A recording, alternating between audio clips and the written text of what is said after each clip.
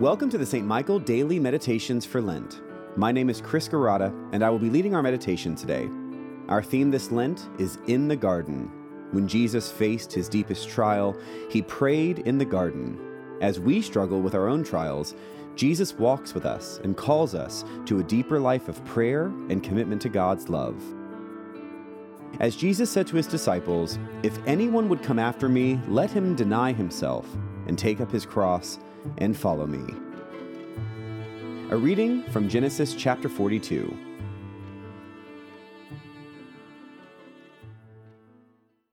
When Jacob learned that there was grain in Egypt, he said to his sons, "Why do you keep looking at one another?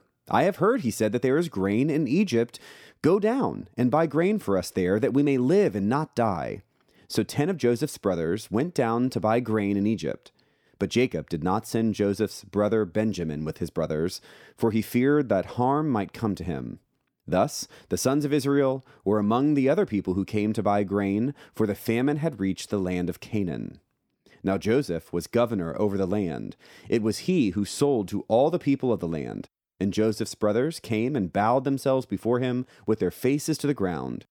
When Joseph saw his brothers, he recognized them, but he treated them like strangers and spoke harshly to them. "Where do you come from?" he said. They said, "From the land of Canaan to buy food." Although Joseph had recognized his brothers, they did not recognize him. Joseph also remembered the dreams that he had dreamed about them. He said to them, "You are spies. You have come to see the nakedness of the land." And they said to him, "No, my lord, your servants have come to buy food. We are all sons of one man. We are honest men. Your servants have never been spies." But he said to them, "No, you have come to see the nakedness of the land." They said, "We, your servants, are 12 brothers, the sons of a certain man in the land of Canaan.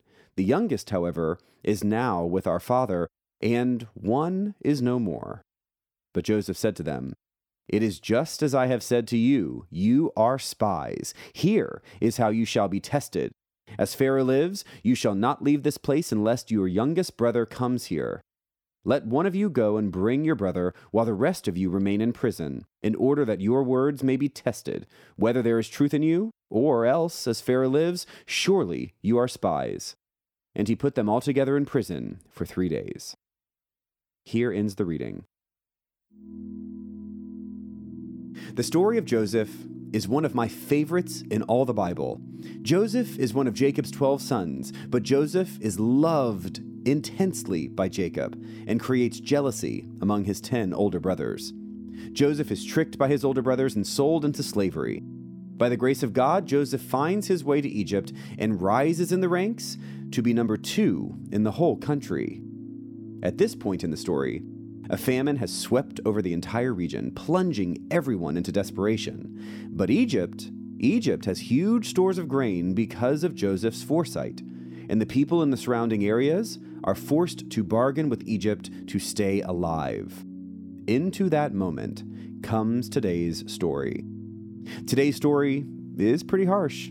Joseph's 10 brothers come groveling to Egypt for enough grain to keep from starving, and Joseph, although still unknown to them, is quite heavy-handed. We know how the story ends. We know that the brothers repent and Joseph forgives them and brings the entire extended family to Egypt where they are safe. We know how the story ends. But today, we're in the middle, and the conflict is red hot. Now, red hot conflict, that's not foreign to us. Just consider the conflict swirling around in our world today. So many people, dare I say most people, have lost the ability to agreeably disagree. Most people treat any disagreement with anyone over anything as the absolute worst possible thing, and then begin to treat people badly because of their disagreement. Now, we can spend a lot of time focusing on the validity of one side versus another, but at its root, the conflict we experience here is just like the conflict experienced by Joseph and his brothers, and it all centers on the fundamental resistance to seeing the human in one another.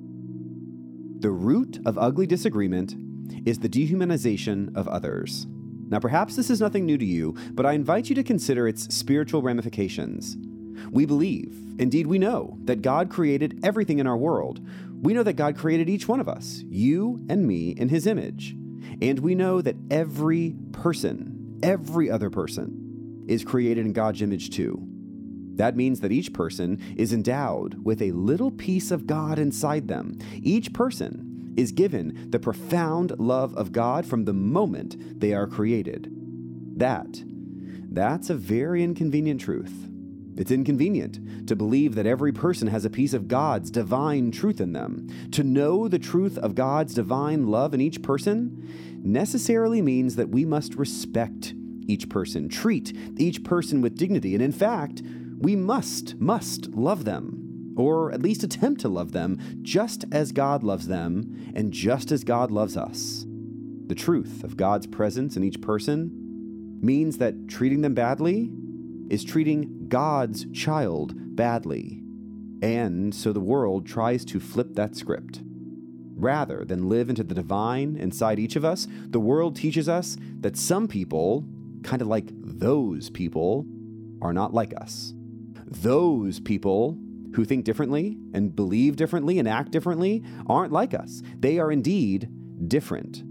Now, once we begin to believe that others are different, it's an easy step to say that others are not created in God's image as we are, and that they are not worthy of love and respect. Now, when that happens, when we have fully dehumanized those who disagree with us, then we can treat them however we want to treat them without any concern.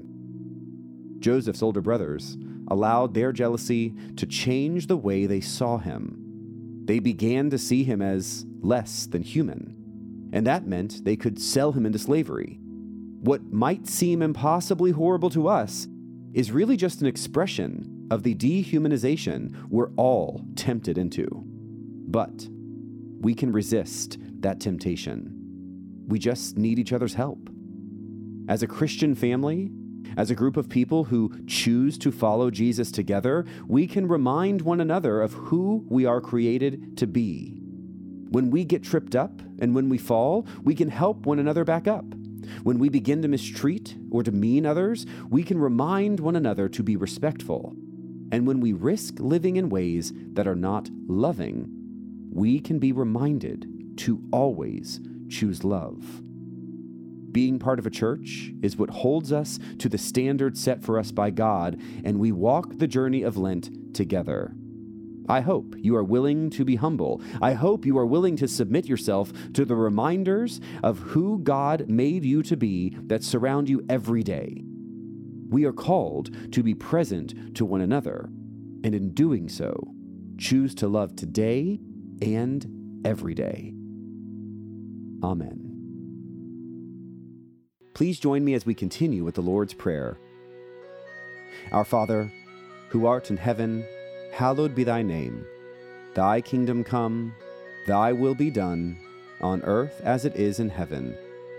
Give us this day our daily bread, and forgive us our trespasses, as we forgive those who trespass against us. And lead us not into temptation, but deliver us from evil. For thine is the kingdom, and the power, and the glory, forever and ever. Amen. Let us pray. O God, whose glory it is always to have mercy, be gracious to all who have gone astray from your ways, and bring them again with penitent hearts and steadfast faith to embrace and hold fast the unchangeable truth of your word, Jesus Christ your Son, who with you in the Holy Spirit lives and reigns one God forever and ever. Amen.